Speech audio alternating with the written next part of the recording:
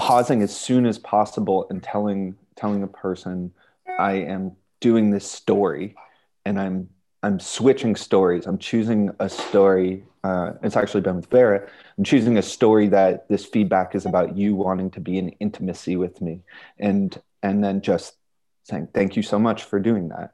But I've done it maybe 7 times now, and it's so rapid, the shift, as I play with it more. It's rapidly changing my relationship to the way I have received feedback historically. Thank you.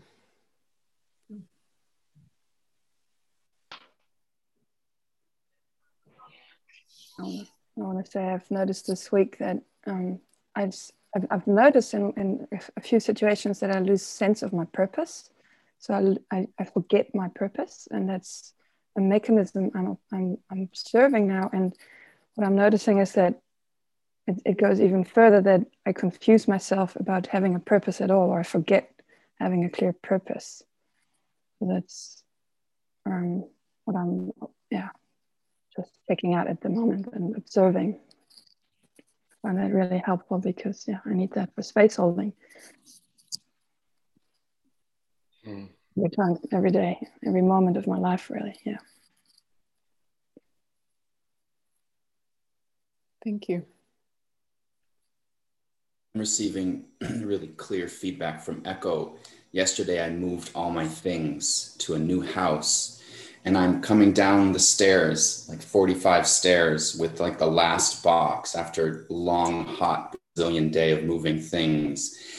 And the woman who owns the house comes up to me and she says, "You can't stay here."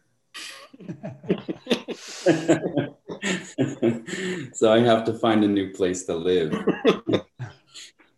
Oh. But it's just this clear, like Jesse, you know what you want and you know what you need to do. Why are you compromising?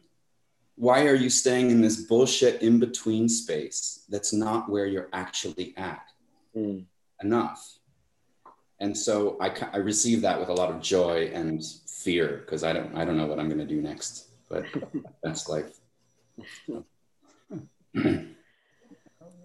Thank you. I want to just tell a story about Echo, because it was kind of like that, speaking through other people's mouth. And Clinton and I were in Bali, and we had spent a month in Bali or something, and people would say all sorts of stuff to us, like, where do you come from, and all this stuff. But one day, like 3 times in a row, we would go to a place, and after we would leave, people would say, "And please take care of yourself." Yeah. And the first time it was surprising, because people don't say that in Bali. And the second time, and then the third time, this person was like, okay, what is going to happen? Like, what is the universe trying to tell us? So from that moment, I've started paying attention to what other people say, that they can be this mouthpiece for Echo. Yeah, and speaking of stairs, there are 75 large. We can't hear you so well. Or I can't. All right. Speaking of stairs, can you hear this? Yes. I don't know what that is. Speaking of stairs, there's 75 large and different dimensions stairs, and very tiny, very hard stone staircase to get from the street up to our place. And so carrying 8 liters of water, or a box of food, or even going down to do anything is okay. It's a really a consideration. It's like docking the boat or getting off, to go from a spaceship down to the land down there. And it just has changed my relationship to going shopping for little things or something like that. It makes it a big deal, just this 75 stairs.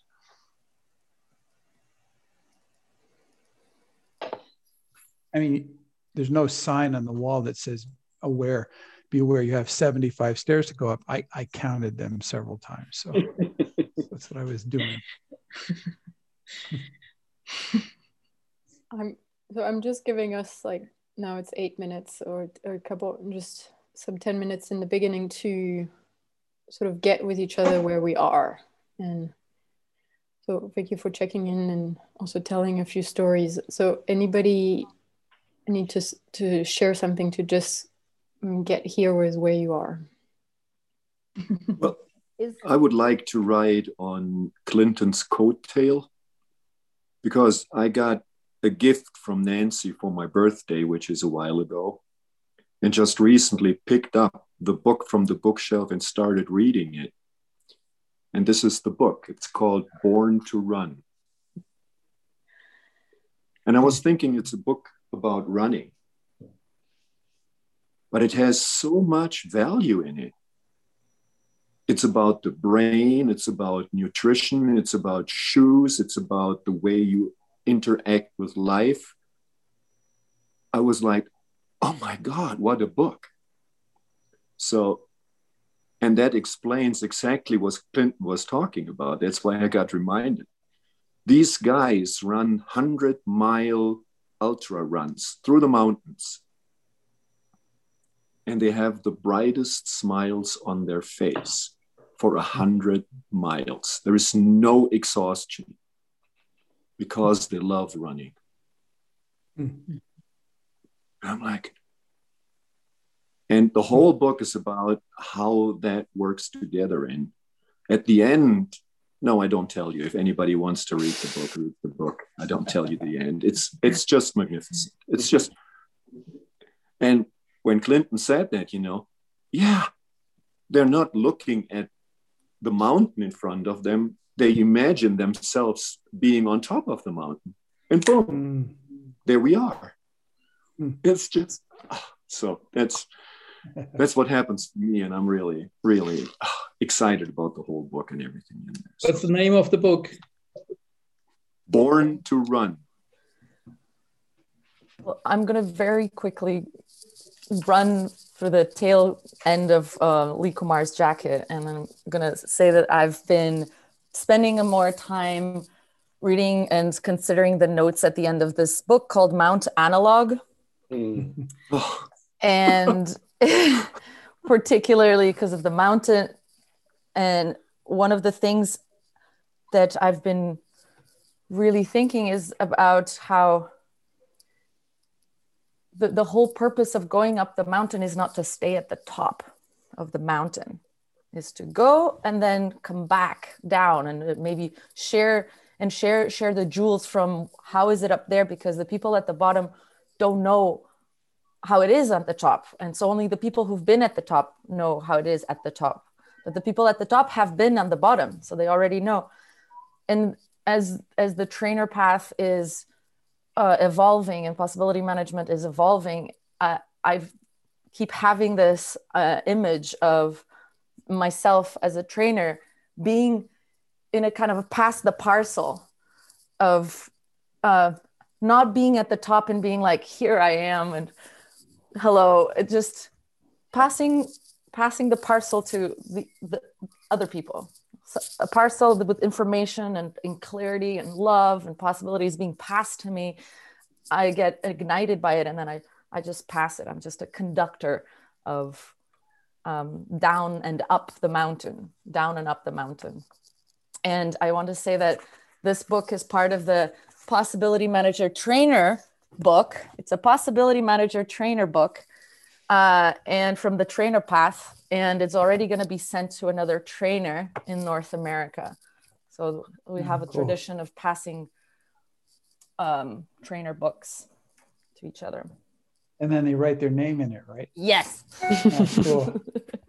Yeah, cool. Yeah, cool. God, we should have started that 20 years ago. I wrote Anne-Chloé's in the Long Life, Honey in the Heart. Oh, thank you. Thank you.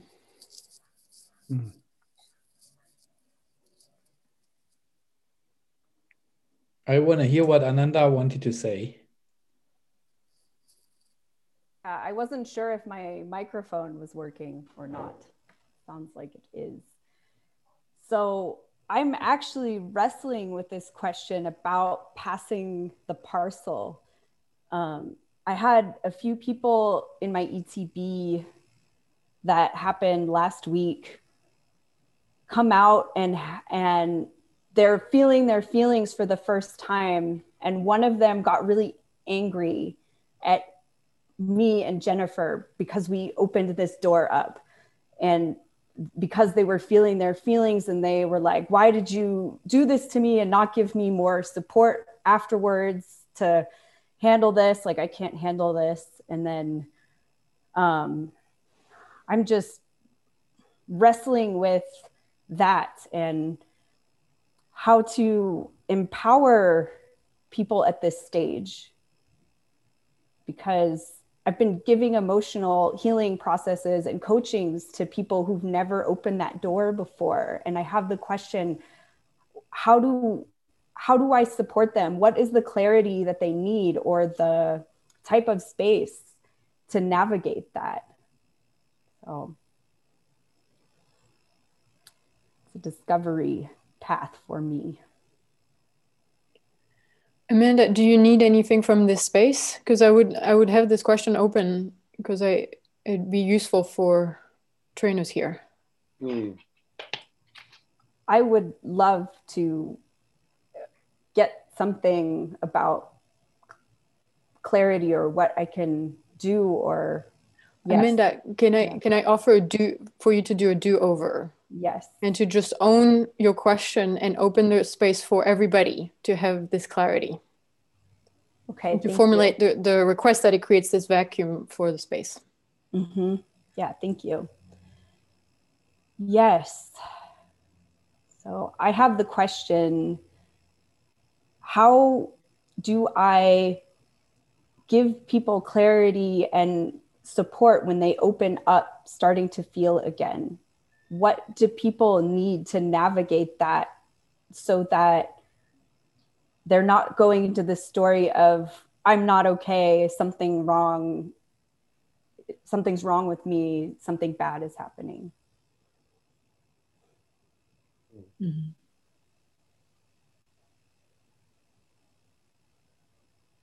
A side thing is to consider doing your own emotional healing process about your reactivity when somebody's angry at you, because that was an unspoken part. And we recently did that with somebody else, and it turned out to be really important to notice that they had this complete five-body reactivity to having somebody actually be angry at them.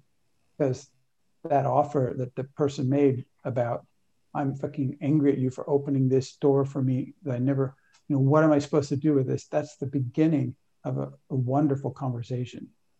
It's the opening door for a fantastic conversation. But if it's not okay for you to have somebody be angry at you, then it's going to end right there.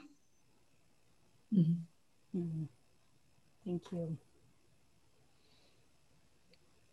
A possibility is to just not let that conversation drag, because especially if you have a post expand the box Telegram group or whatever group, and somebody starts saying stuff like that, it can easily turn the whole group of like, yes, what was this? People can get sucked into this story, and then all your work is basically down the toilet, and probably have people who then attack you or attack possibility management or whatever, carry stories around. And so this thing is to really grab it in the sprouting moment and just have this conversation. And the vacuum, that's the moment where the vacuum rapid learning is very useful, because you're going to ask the question once and they're going to attack you, and that's going to be the gremlin or whatever. That's probably the next step, but whatever, they will have a reaction for a couple of questions. And then the third question, if you stay with them and stay connected and say, I really want to know what's going on. What is it that you really angry about, scared about, sad about? And then it probably will be an emotional healing process. And then you've turned the whole conversation around. It's also an ideal situation for starting immediately a practice group for feelings.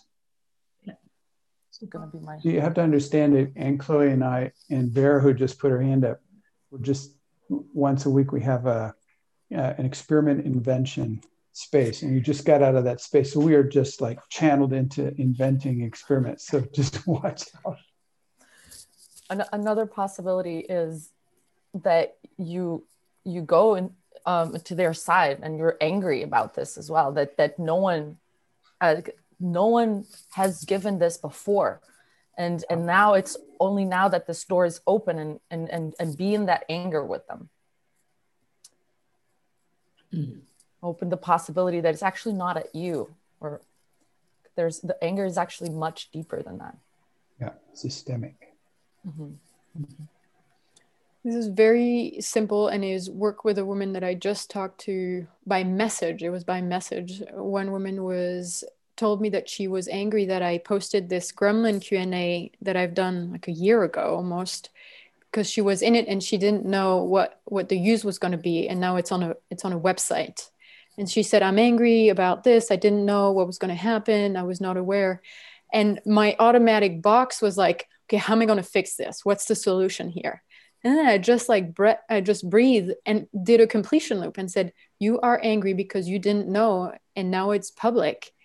And she said, yes, in like capital letter. Mm-hmm. She answered me, yes, I don't know what I want yet, but thank you for completing. And I didn't need to go into this solution. It would have been a mess. It would have been just like this tar thing. And so sometimes a completion loop is a powerful answer. I say all the time a completion loop. It's emotional healing process right there.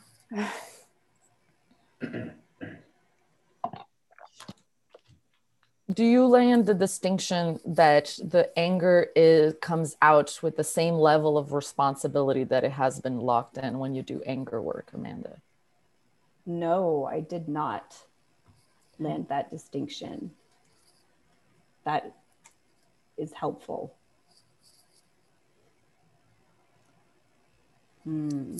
Yeah. Another positive, next experiment. Another possibility is, it's really during the Expand the Box. I know it was a 3-day Expand the Box, but to say what's going to happen, to warn people. And of course, you can only warn them, what they experience, it will be different. But then you can refer back in terms of, we talked about this, that your being has grown bigger than what your environment is. And so for the first couple of weeks, it will be rocky. And you can just let your environment get used to your new shape. Or this whole thing, I say it often, especially in Rage Club, that when you start blowing the tubes of rage, there is no going back. So in Expand the Box, we give really, it needs to be clear. The first time people do that, it needs to be clear there is no going back. And so to make the choice as responsible as possible, of course, people don't know what it means. They don't have the experience of it, but to land it actually, at least in their intellectual body. And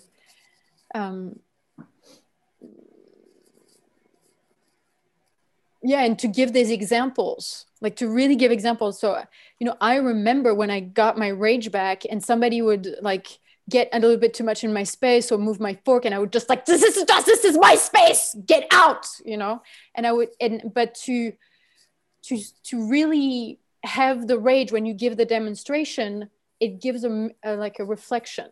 It gives a reflection. So to not just talk about it, but also be it. And I'm glad when you hear your story, they're pissed off that you've done that. It's like, I'm glad that you're telling me what you want and what you've been wanting, and then you're telling me what is not working for you. And so what do you want right now? Just even to go with it, because thank you for the amazing demonstration of you using right now your anger. Yeah. Keep going.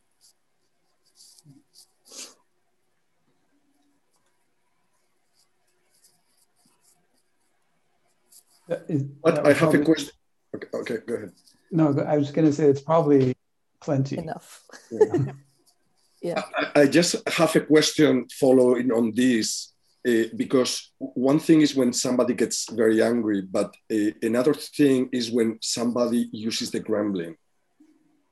And it's not that they get angry or they go totally like like to destroy the space, and they are talking to you with a smile, you know, and yeah. What is there? What can you do besides, you know, cutting off or using the gremlin and stopping?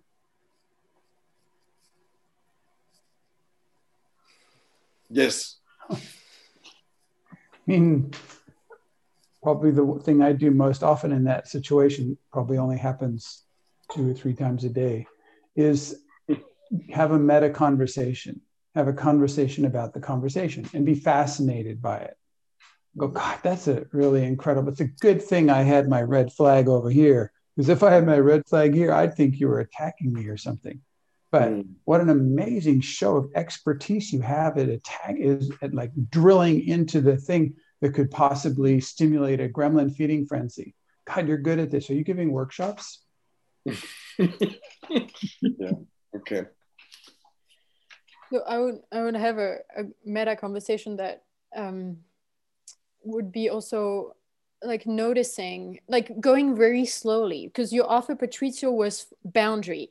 And just in terms of elegance, the boundary is sort of phase 1 with gremlin, and to roll with the gremlin, to be a yes and to shift it is phase 2, and that just has more elegance and more power, like powerful results. And so, you know, you could say you know, you're talking to me with anger, but you have a smile on your face. Like, what is that about? And if they can't, you know, they probably won't be able to navigate the distinction. But at some point you might say, I know from my own experience that when I speak with that intensity and I have a smile on my face, that's gremlin. And then, you know, I don't know if, you know, you don't know if they have the distinction gremlin or not, but that's, then you can land that distinction. And but really take it slowly, not react to the thing.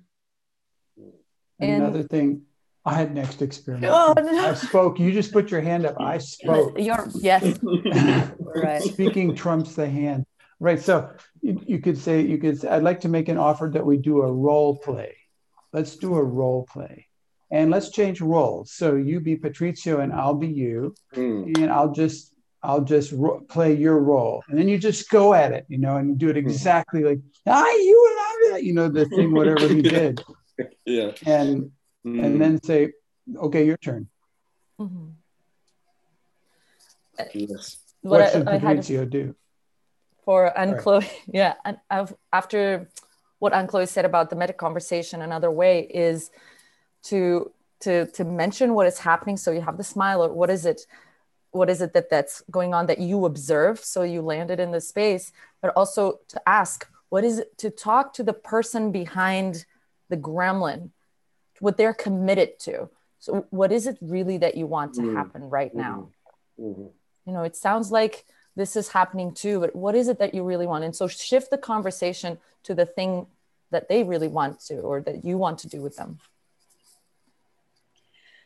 This is a process that I've been part of one time, and it's been such a powerful process in terms of facing into, especially, we didn't know at the time, but an enmeshed adult ego state gremlin, like highly enmeshed at like 90 or 95%, where it's hard to talk to somebody else, or something else in the thing is, and that it's really more powerful to do it in a lab where there's a contained space for more than one day.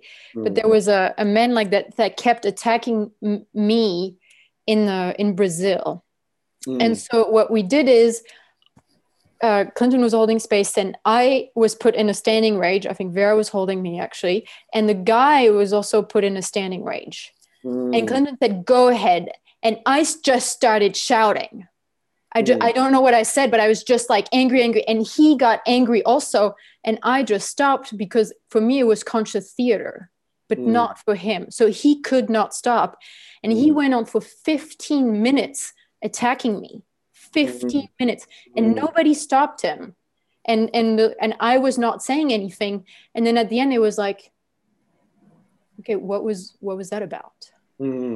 Because he really thought his thing was real. And so, and that was It was Actually, he said that's the end of the conversation. Yeah. Yeah. So he had no interest at all in actually hearing anything from Anne-Chloé. Yeah. Okay. But the whole group was there with him, and then we had a sit down, and it was a beautiful, like, it was such a held space for him to crack this behavior that he had been protecting himself since he was 8 years old, and nobody, he was like a spiritual teacher or student or something, and nobody could have held space for him like that before. So there's those like massive process that can take people down into breakdown, but it's recommended to do it in like a bigger container than a phone call. Well, thank you. And the thing of putting also Anne-Chloé on a standing rage is that it doesn't create this like something is wrong with me and block the process. So if he sees Anne-Chloé also doing it, it's something between them. They can go more safely into that. Jesse was also there. Yeah, so it was a theater piece, and we clamped Anne-Chloé down first because she was obviously the unsafe one, and then we said, by the way, let's do you too. We did the other guy.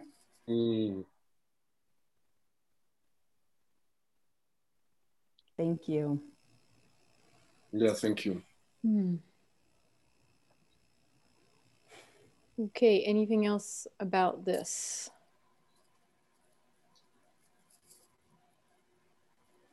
For myself, a question just showed up, and I don't have the answer to the question, but what I noticed is Amanda asked a question and Patricio asked a question, and 3 people answered the question. The rest was watching. So I wonder, are the others too slow? Am I too slow?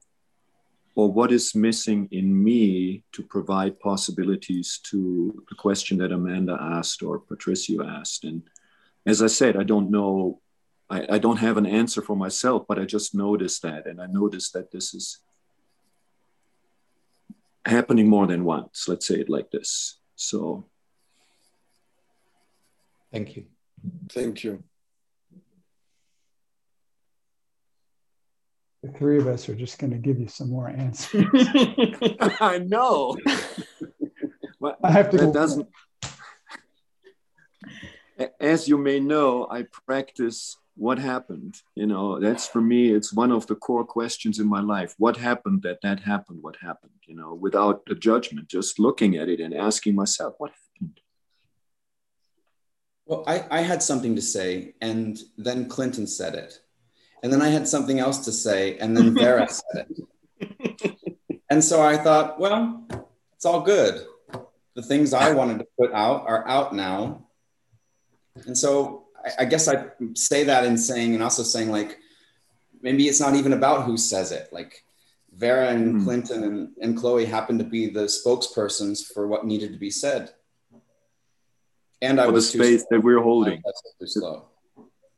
Is that what you're saying, Jesse, that they speak the space that we're holding? Yes. Yeah. My silence was holding space for them to say what needed to be said. We're just working on the website called Bullshit and Bullshit Detector. Yeah.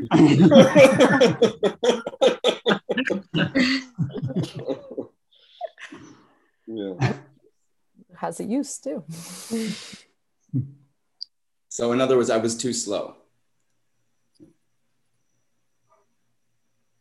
Yeah, for me, that's a question. I ask that question because sometimes that happens in trainings too. You know, there is something that needs to be said, but I'm not saying it, and I'm looking what holds me back on saying what needs to be said in that moment. That's where this question comes from, you know, because if I do that, I cheat on the participants. That creates pain. Just pain. It's not wrong. No. That's something different, my friend.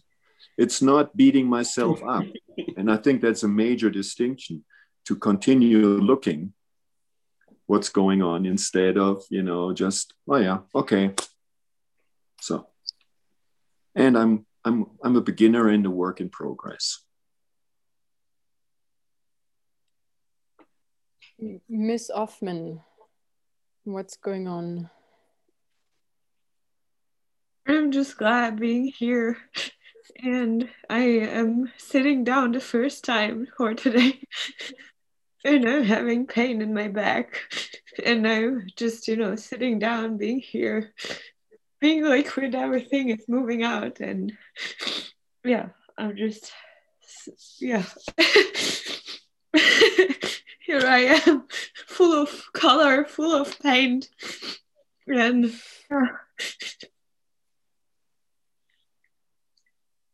smashed somehow. And yeah. Okay. Thank you. Thank you. Any, somebody wanted to say something?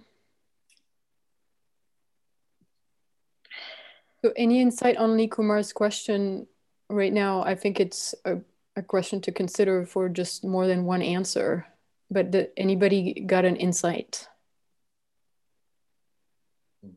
Well, one would be that if there is the necessity right at the place and nobody is faster than you, maybe your answer comes 5 minutes later or 5 seconds later. So I was just amazed. And as I was amazed about Clinton's answer, then already Vera came up with the next thing. And I was amazed about that. And then you said something. So there was nothing that I could have made the quality of the answers better. And there is also no need to do that all the time. And so I have trust that where I am, if I'm the only one, then I will get what has to be said or done.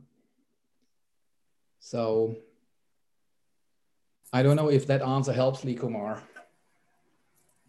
mean, if anybody wants to practice that, we now know. If anybody wants to practice that, is that better? No? Yes, it was okay. If anybody wants to practice that, laughing at this is technology, it's not me.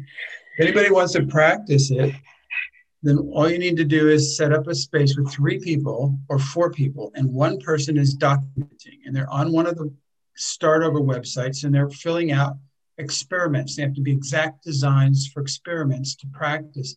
And there's 3 people talking and only one person writing. You develop this whole protocol of next experiment, next 2 experiments, and you're competing basically in high level fun. Yeah, we have this technology.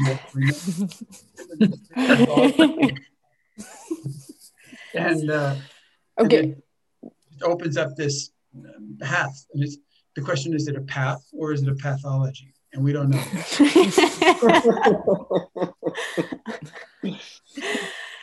Just for those who don't know, this is something discovered by Dagmar and Michael Hallinger, I think, to memorize when you have something you want to say, but you want to keep being in the conversation. If you do this, it locks your what you wanted to say into your fingers, and then you can say it when it's your turn. And it's been working really powerfully for me. So, yeah. And when I started the start over experiments with Clinton and Anne-Chloé, and I was the scribe. At some point, so I was kind of hiding behind the typing things, and every now and then Clinton and Chloe would say, Vera, you're next, and I'm like, no, I can't, I'm writing. So another person came into the team, so I got to practice. And in the beginning I was just amazed at the question, at the experiments, and then every now and then I would do it, and so it works. Practicing works. Now we're all going like, no, next experiment, and then you have the next experiment. So it's so it works in practice. Plus we have this other space on Tuesday night called Mage Spaceholder Training. Mage, what's it called? Yeah, Mage Training. So in the Mage Training, we're just tacked into using the nothingness as a resource and opening up, examining our platforms for dealing with incoming. So if the incoming is a request for response to what Patrizio said or what Amanda said, that's incoming. How are you dealing with it? Every one of us has developed a technology. I don't know if we've had this conversation before, but it's very useful. It's an astonishing conversation to draw out the design of how you handle incoming and how you process it and how you take action or not. And we were just working with that with Mage Training Space, and it's been cleaning up a lot of people. It's been great.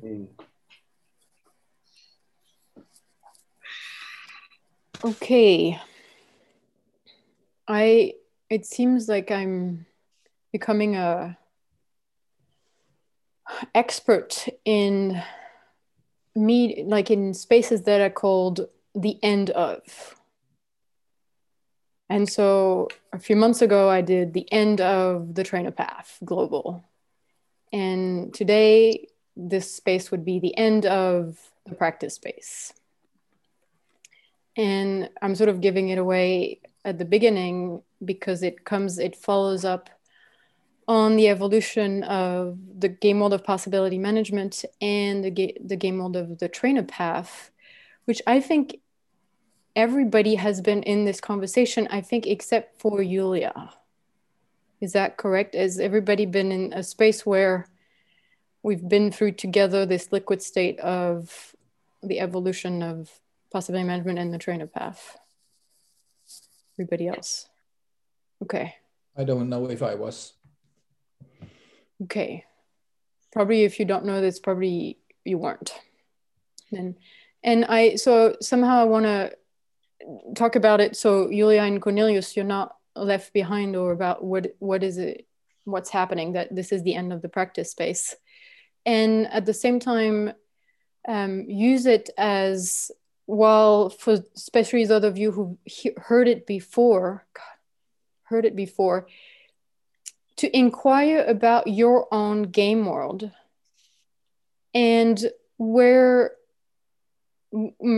what's next, like where has it not evolved, or where as it has an opportunity to evolve, but something you're missing clarity, you're missing possibility, you're missing people.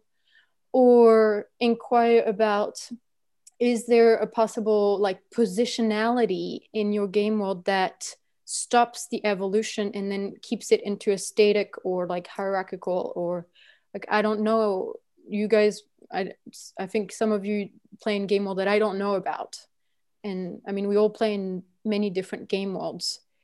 But while we share this actually with Julia and also Cornelius, that would be the invitation to make use of this space about inspecting your own game worlds. This is new to me too, in fact. It's because you're such a new being from Monday. You've been through so many liquid state that the Trainer Path Brazil has. Oh, okay. Okay. But it's fine. It can be also new. Okay.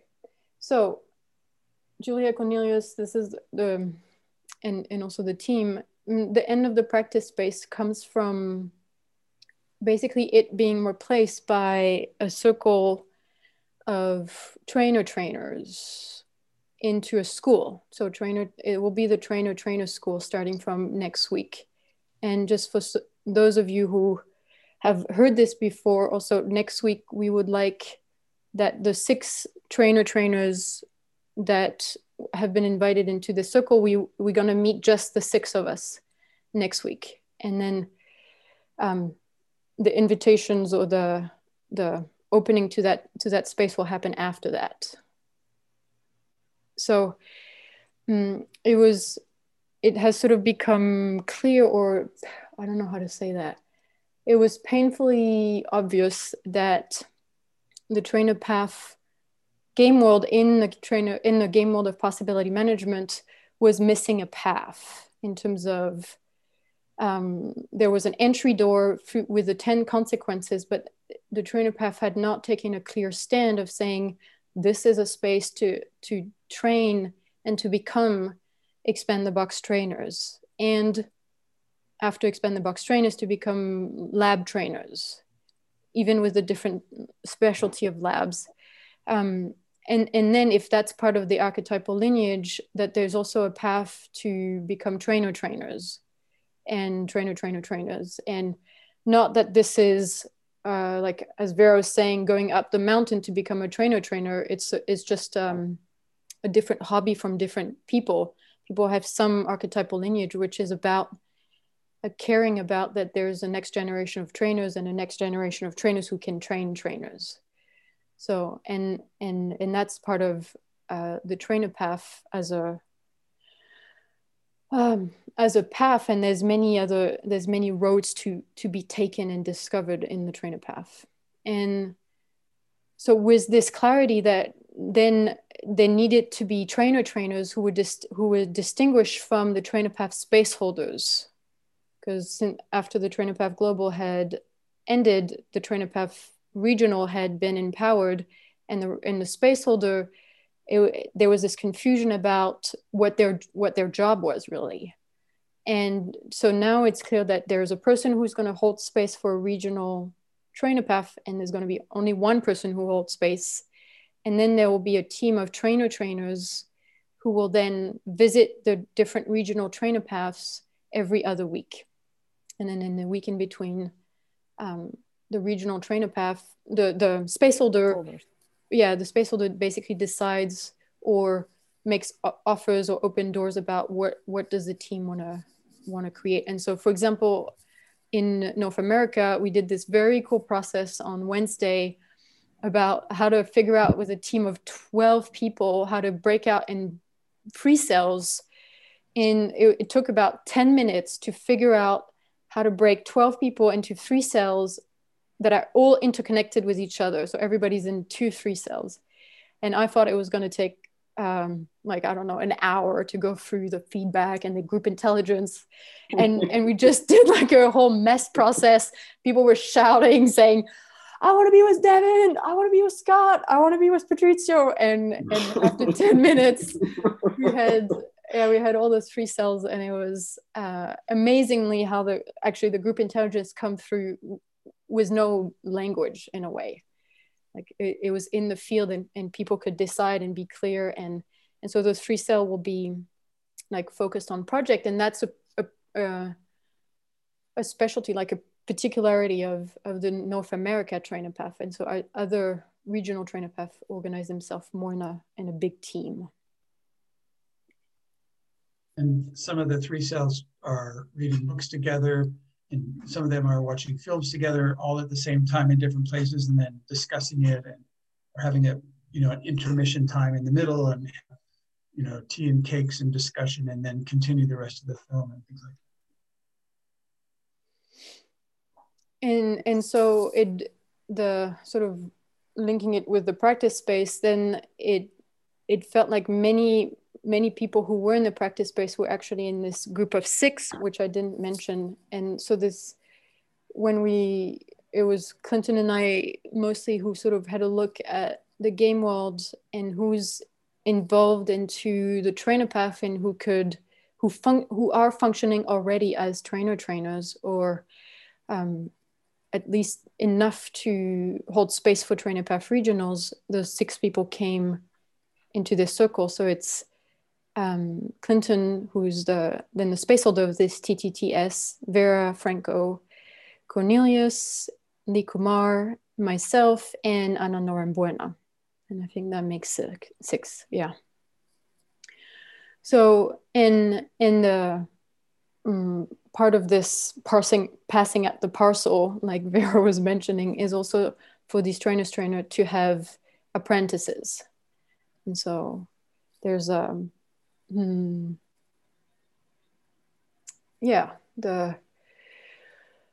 skills are being passed down, the context is being deepened, and also, I mean, there's 2 ways really, I think maybe more, but there's 2 ways a game world can evolve, and one is in size. And so how many people are involved in the game world, and that's something that is happening in possibility management, that the circles are getting bigger and more people are getting touched. And so soon there will kind of be this need for more trainers. Like it goes with it as more people get touched, and there's more need for trainings. And even Wednesday, Jeff was already saying there's not enough labs. And of course, that's anyway, people have their own stories about stuff. And but then it's already a message, kind of a light, that there's a need for trainers. And a game mode can expand in depth, in clarity, in mass, which would be consciousness or evolution. And so, and we basically kind of trying to do both at the same time with this this TTTS and also the different regional trainer paths and the other circles born from those regional trainer paths, each their own, deepening the context of possibility management. Something like that. And so the practice space and the TTS. Oh, right. So the practice space ends, and next week the TTTS will meet just the 6 people that I mentioned, the trainers. And then I think next week we will open this door about what does apprenticeship mean? And possibly that it may have been taken a little lightly about what does it mean to be an apprentice, and what does it mean to care or hold space for apprentice, and how does it go? So that would be something we'll deepen next week, and then see where that leads us in terms of then who will be invited to play in that space.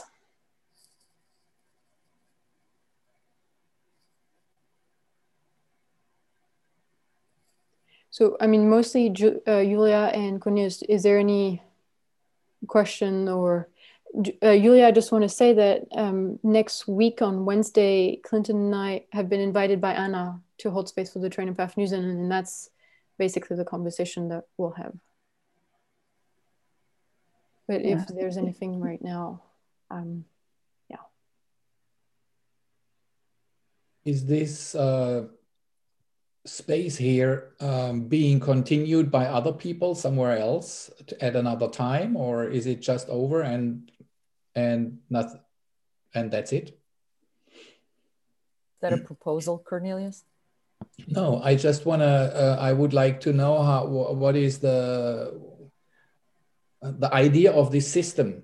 Like you invite something in and you create it, and then I understood you give the parcel, like you give it away or you give it further, and it would have been just logic for me that you had already somebody who is inviting then at another time in another Zoom space, for example, for a thing like that, because probably it was needed, and then it might be needed in future too.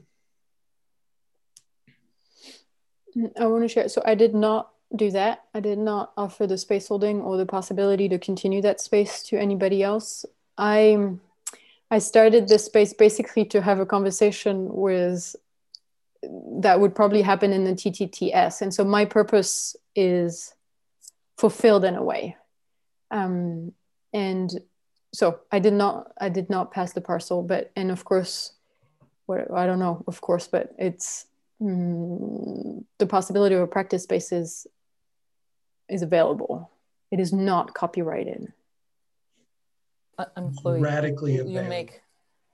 Could you redo and also make a question, an invitation? Maybe go.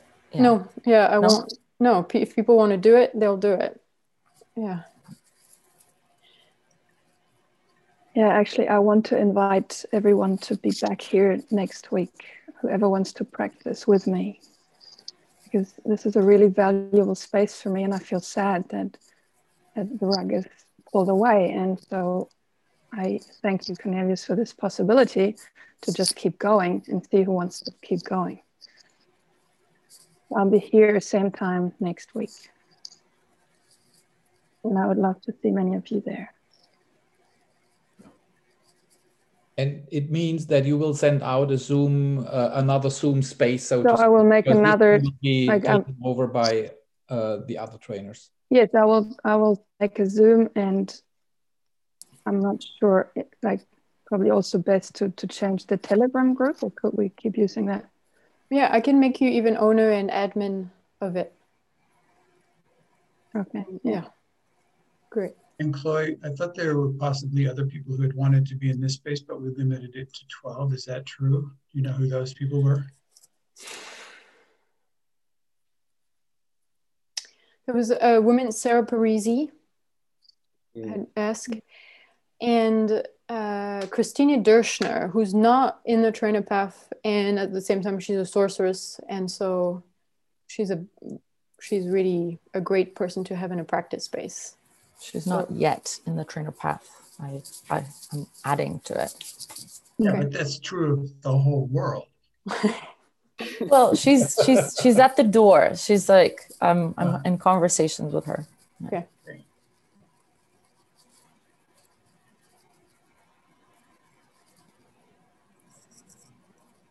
Yeah, that's the people I can think of who move towards me. Thank you. I'm going to take, I want to ask a, for me, dangerous question of who wants to keep going from your people here with the practice space, or let's say who wants to be there next week.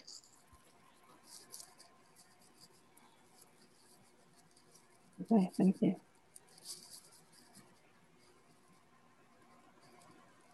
I might in the future, but first I'm going to be in the TTS, which is at the same time, and I might be in the future. So if the practice space continues, I'd like to know about that. Okay. Same for me.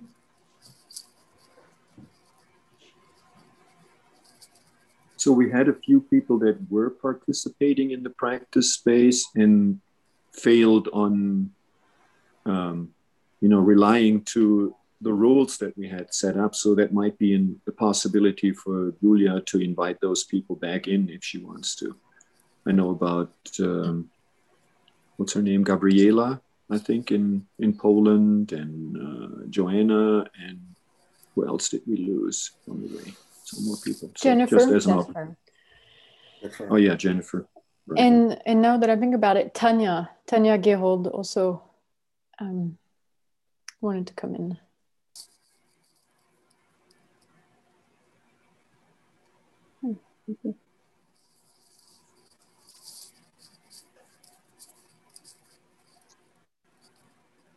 Okay. Anything else, Julia? Or no, that's it. Great. Okay. So what about this question, which is it's a game world builder question, and when I sort of thought about it, I thought, God, not everybody's a game world builder, and at the same time, we have all 4 archetypes in us, and I think as trainers to have this sensitivity about the different domains or territory that a game world needs, like game world builder and guardians and evolutionary and village weaver, is useful also to create possibilities for whoever our client is, no matter what lineage they're from. And so to build this sensitivity about game world and game world building and game world evolution and the blocks to evolution or possibilities that were unseen for game world evolution. So anybody, what about your game world? Where are you at with that? And this would be, we have about half an hour left for possibilities. There's another element to that, which is that if you're doing coaching, it could easily be that what's going on for someone is their game molds or conflict of game molds or lack of game molds, game mold breakdown, whatever. And so even if you're not focused on that primarily, you get clients who need that kind of support. And so it'd be great to dive into that. What's needed, like how to assess or how to upgrade the game mold. Like we've been in that process. We just like, and Chloe and I especially, I've been in this process oftentimes, but again, recently in the last 2 or 3 weeks, 4 weeks.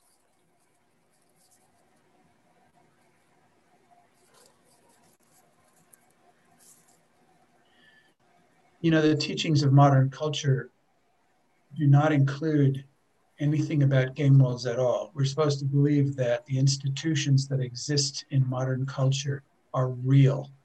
And not only that, that they're institutionalized institutions. You know, they're edifications. They have columns made out of marble, and they've been there all the time. They will be there all the time. And we're supposed to participate in those unquestionably without any kind of a meta conversation about those game worlds.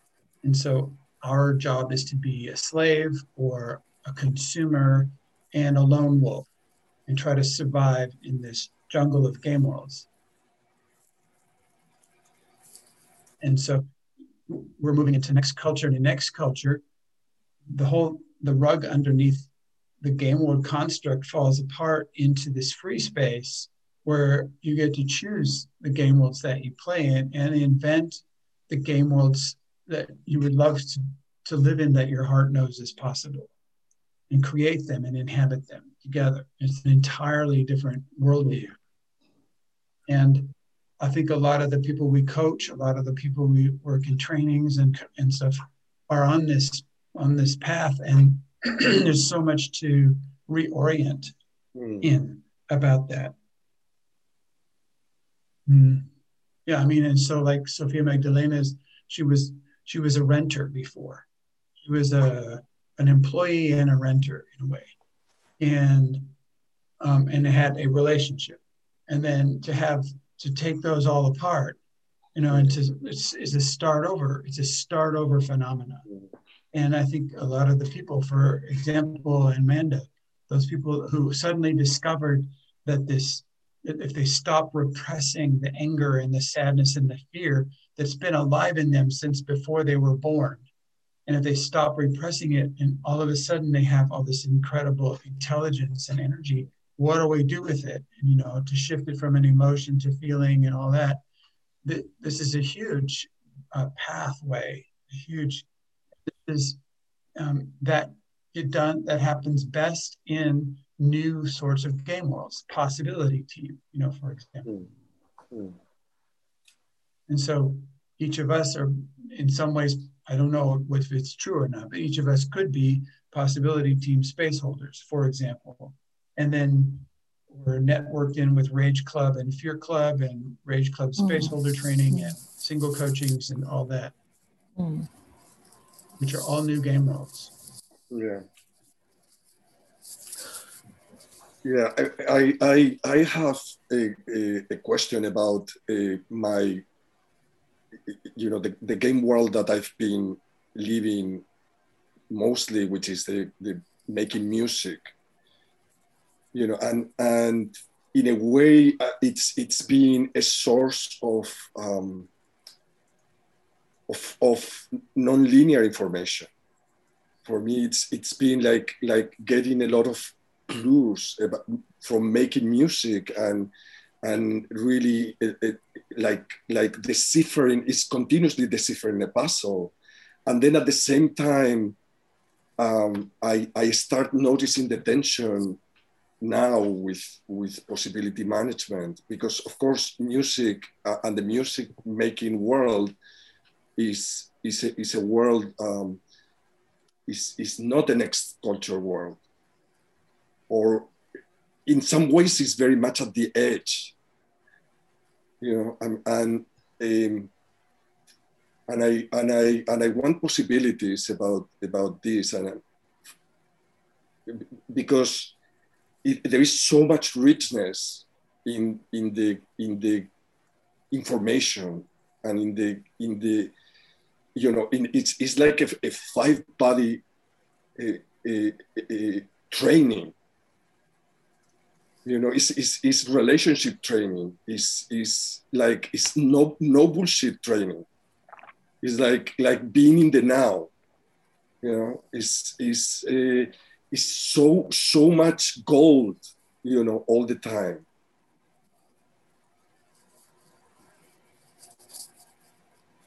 And at the same time, it's an old world game world.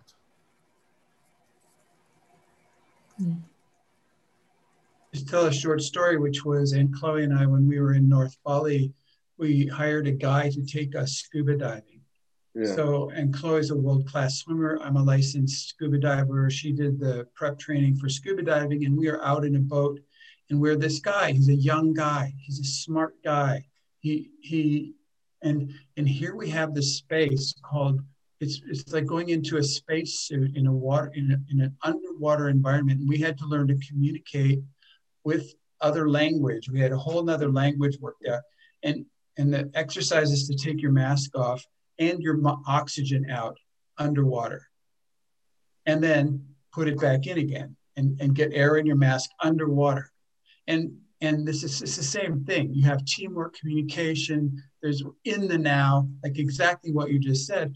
And we're both looking at each other going, God, this guy could be an amazing trainer. He could take people through this as a next culture initiatory process. And he was not. And he was terrified of even talking to us about anything that was the least bit nonlinear. And so I think that what you just said is so true, that there's a lot of possibilities in those kinds of things, like the glider thing and this surfing and like a lot of stuff is exactly what you described, but it's contexted in something really different. So how are you going to, you know, is it part of your job to build next culture music? Yeah. Yeah, I mean, for me, the block in this world is that there is not not an open source for transformation and healing. You know, it's like the information is encapsulated and passed from teacher to student in a way that is not open source, in a way that you don't have access unless you are part of the hierarchical, you know, unless you are in a position in the hierarchy. You know?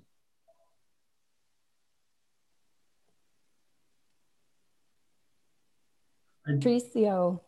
I just want to say one quick thing, which is, I don't know if people know, but if it's okay, Patricia, I would tell people what you do. Can I tell people? I just want to, so what do I do? One of the things you do is he teaches the children of people, he's in New York, and he teaches the children of the people working in the United Nations music. He teaches their kids music. So in terms of having a position in the hierarchy, guess where Patricio is in terms of music? So that's what's at risk for him. Thank you.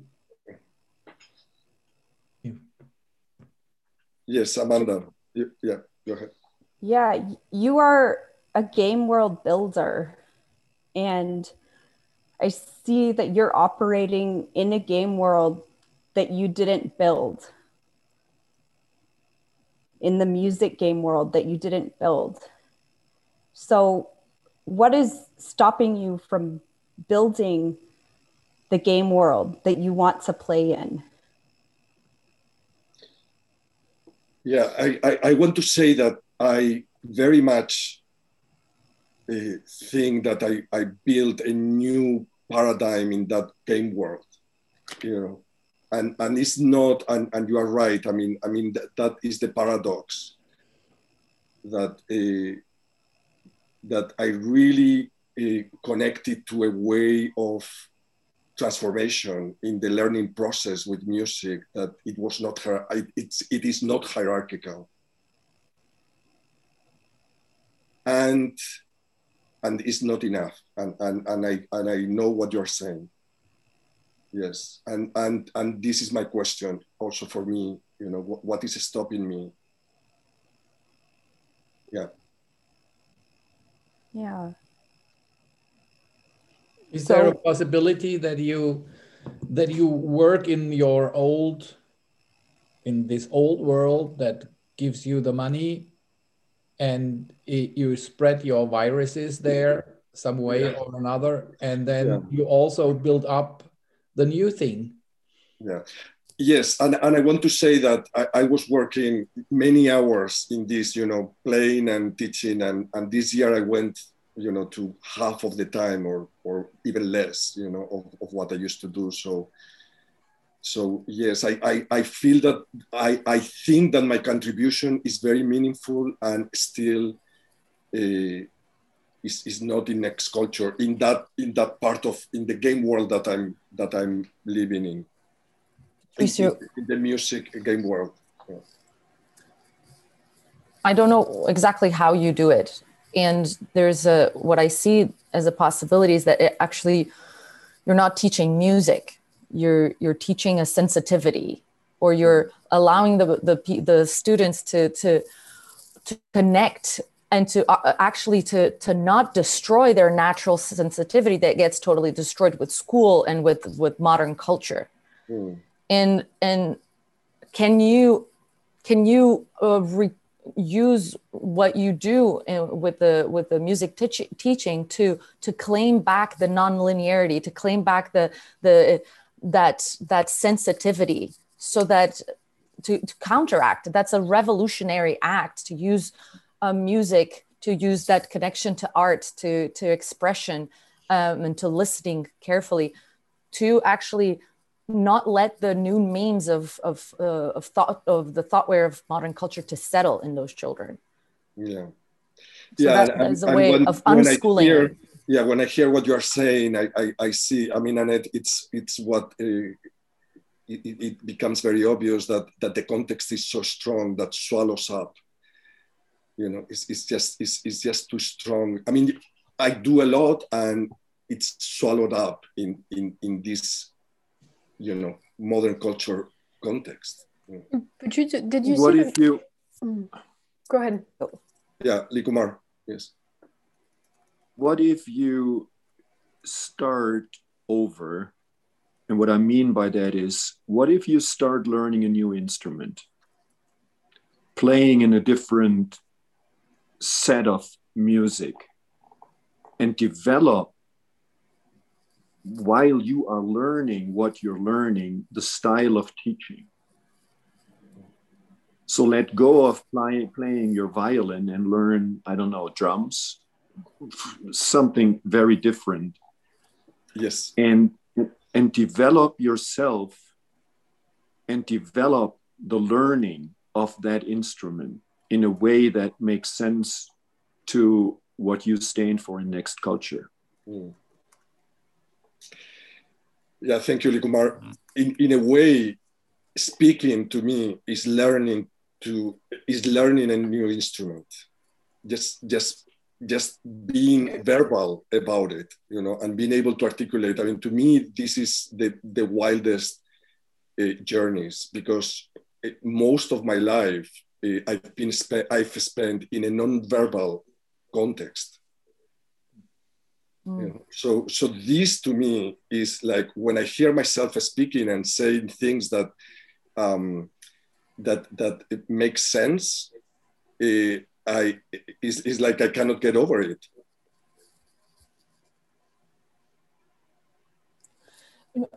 I you're learning a new instrument. You are the new instrument. I mean, to me, just hearing my voice, is a revelation. And I haven't heard my voice. I mean, in all my life, what I heard is my instrument for hours and hours, which is unbelievable, but it really. Patricio, I don't know. I don't want to pigeonhole this conversation, but it started with this how to assess Gameworld, and in a way we also moved into how to give possibilities to Patricio. And in terms of Gameworlds, have you seen the movie Freedom Writer? Yes. And how this woman moves into this game world and see the collapse of it. And really how it's not working, and she's been trained in it, but she sees how it's like just not working.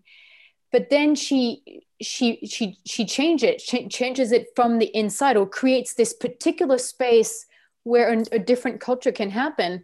But she's working 2 jobs and teaching, and her whole life is about that. and then she's going to keep working with those children, and she even offers to stay after school and drive this kid back like 45 minutes away. And what I'm seeing, it would be a conflict in you between reducing your hours in this game world and what, wanting to change it or create a new space when you actually have like a lot of your attention put on a different one. Right. And that would create a split in you where both of them would almost be unsatisfying. Yes. Yes. Yes. And I definitely notice that tension, and that is the source of my question. Yeah. Susanna, aren't you in a real similar thing? Totally. I'm totally in this, in there. Yeah. Can you say what is the there? I'm also in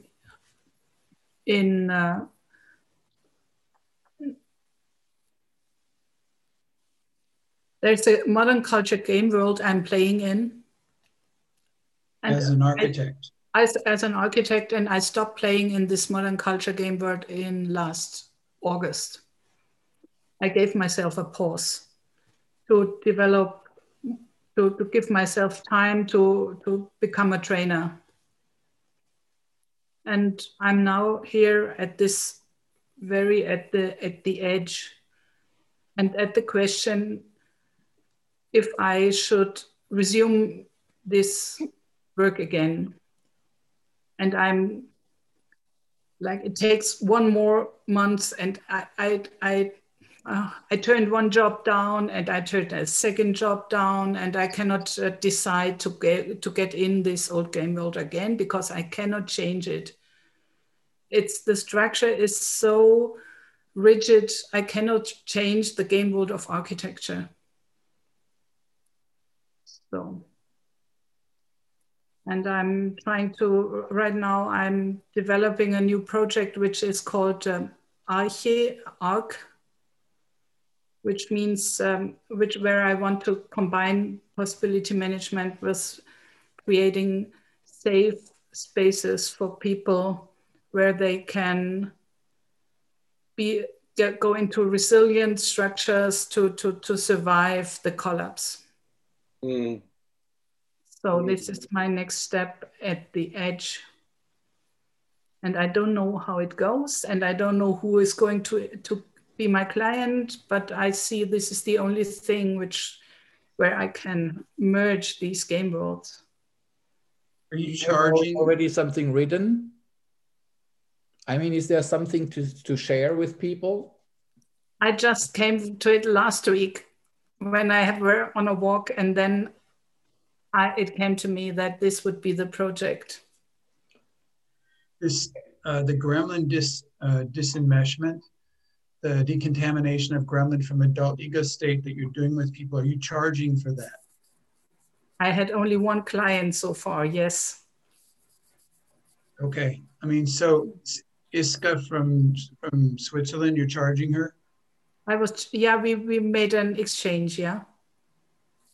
You might want to talk to Sophia Magdalena, and I don't know about Vera, because they've figured out more of a monthly, like a follow-up something. I don't know much about it, but yeah. I'm working with Sophia Magdalena to get more practice. Yes. And we have like a group of people of researchers of the decontamination process with Ana Norambuena as well. Yeah, it's so precious. And so, people pay $15,000 for a year of whatever psychological analysis. And this has more value than that, in my opinion. So, it should be charged higher rate than a lawyer, an architect. And also what I heard is you said, Susanna, it's not possible to change it from the inside. And also what I'm hearing that is that is not where your want is. You don't want to dedicate the rest of your life or a big chunk of your life to change the whole architectural system from the inside. So this is what Anne-Chloé was talking about. So Patricio, it's to define the wants. So Susanna has just done that. Like, I don't want, that's not where I want to put my radiance, my energy, my archetypal lineage powers. So then once that also want is clarified, then Echo can move you too.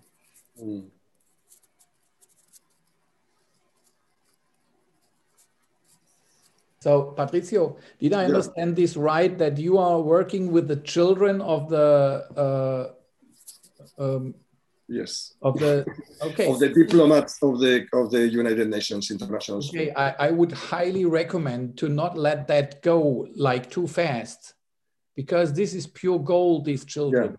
And music is, I think, I don't know if I repeat what Vera said, but maybe something else is coming. Like, music is not tones and getting the right tone and making the right string and all that stuff. Is about breath. It's about attitude. It's about posture. And spaces. It's about 1,000 things that you can have, that you can infuse the ideas of possibility management in them, and it might even make the music more beautiful. I tell you that since I've been using possibility management, I mean, the sound is absolutely amazing. I will send you some recordings, but my students is just like absolutely unbelievable. You can tell the parents. You can tell this to the parents. There's like, this is not about music. This is about being human. Yeah. I think that this is my next step, how to figure out, how to figure out that, this to explain this, what I do with the music, and to explain it and to take it to the next step right outside of this game world, What's the name of your book, Patricia? The title of your book? The title of my book is Music of the Heart. Oh, wow. Born to play. Born to play. Oh my God! I love that. Yes, I like that better. Yes. I have an impulse. There's, Devin has a client. That book, Born to Run. Really? Yes. It's exactly what you're talking about. It's exactly what you're talking about. Oh my God! I'm going to read it, Licumar. Thank you. Yeah, thank you. I bring it to Costa Rica for you, okay? Don't buy it. I bring it. Okay, I won't buy it, and we'll start our tradition in the North America Premier Path. So, Patricio, also, this impulse that I have is that Devin has a client he's coaching for his, like, to clarify what is the purpose, what is it that he's bringing in his coaching. And my impulse is also to pair you up so that he does this process with you too. To ask you the question, what is the thing that what is it that you do? And there's something that Devin also brings. He's like a jewel maker. He can really recognize the different things and speak them out. Okay. And so that you can have this process with him. Yes, Devin. Okay. I have an extra. I'll let you make the request first. Okay. Yes, you have to make the proposal. I have an extra request on this proposal, is that you have your website page open and you write down as one of your service that you offer this through music and transformation through music, or growing up through music. Okay. Well, thank you. And Susanne, with your idea of these other architectural projects, yes, you should be in contact with me, because I know also some people and I'm interested by myself.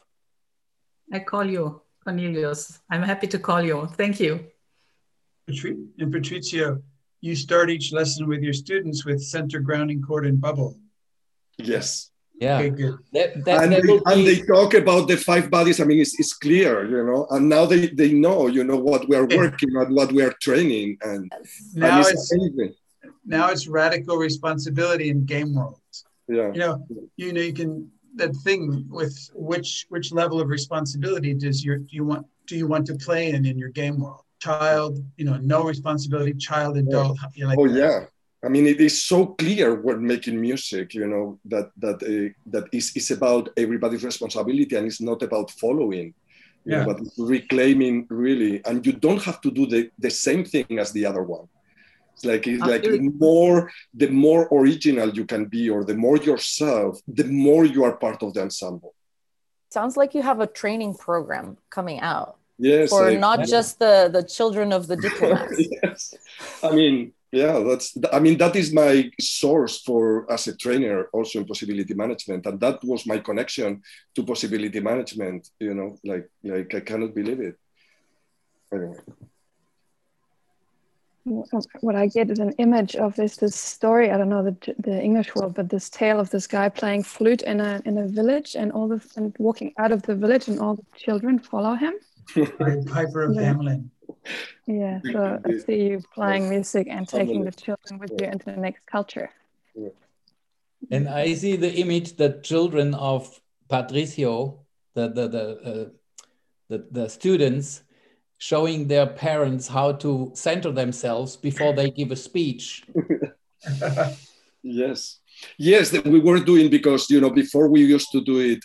Now that we've been doing online, so some parents have been watching this, and they have asked me, "Oh, you do such cool things," Like I do it also with my son, and half of the rehearsal is about centering, or about about making the distinction between the physical body and the emotional body and the energetic body, and making the distinction to the others.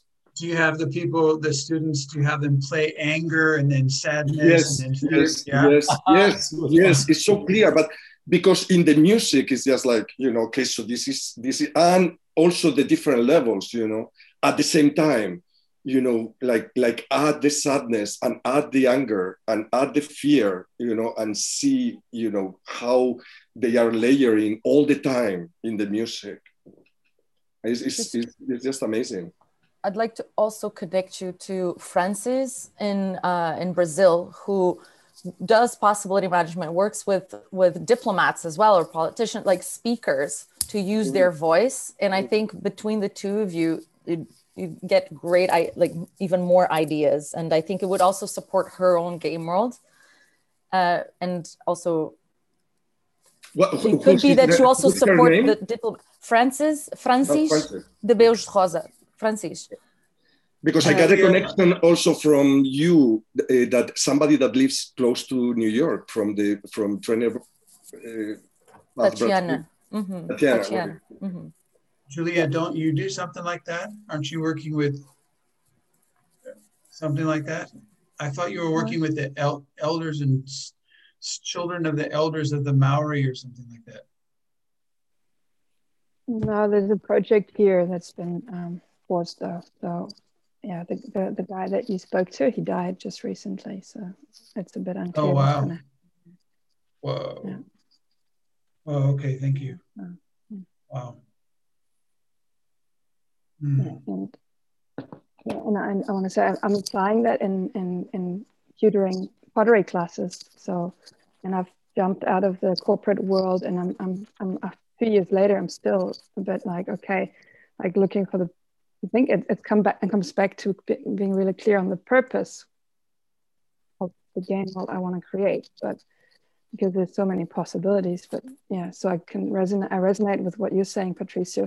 I tried, I made some suggestions in that corporate game world, and I saw it's not working because there's such a strong structure. Like I can't change it from the inside. So I decided to step out, but then it's really valuable to know what do you want to create instead. Yeah, just keep being bold, because then you get more feedback. You get more immediate feedback when you're bold. Mm-hmm. Yeah. Sophia Magdalena, in terms of children, what about your game world of your children's book? It is almost out there, so it's gonna like the graphic are redesigned at the moment. So I am redesigning them to have them online so the whole thing works. And so they just need to, the design is such a big project. So it's in the process of being done, and the texts are there in German, in English, in French, Greek, and I'm in connection about Portuguese. Yeah. Patricio, you said you were going to translate the Yes. Goodnight Feelings into Spanish. Should I give that job to somebody else? No, I will translate it. By when? By the end of June. End of what? June. Is that too far? Yeah. Okay, give me one day and I'll tell you when I translate it. Thank you. Okay, this is about it for our time. I thank you for this last experiment of assessing game worlds and using our own game worlds as material for it. And I actually would want this conversation to be a longer conversation or a 5-day training, like possibility lab for game world builders or something like that. But that's my kick, as people say. So okay. So I'm basically passing on this bigger space holding to Julia for the practice space. You're you're just next to me, that's what I'm doing. And yeah. And yeah, let the game mode of possibility management evolve into, so the practice space is happening next week and the TTTS at the same time. Anything? I have one more little detail, because I got a call from the publisher of Radiant Joy, Brilliant Love, which is the first edition of the book. And they notified me that they have copies left that they sell for 50% off and free shipping in the United States. So if anybody is interested in the book, go on the website, homepress.com, I think it is, and order the book. As many as you can order. I don't know how many they have, but I bought several books for the lab in Costa Rica, and then they called me back and said, well, by the way, we have these books, and I think we should get them out of their warehouse, right?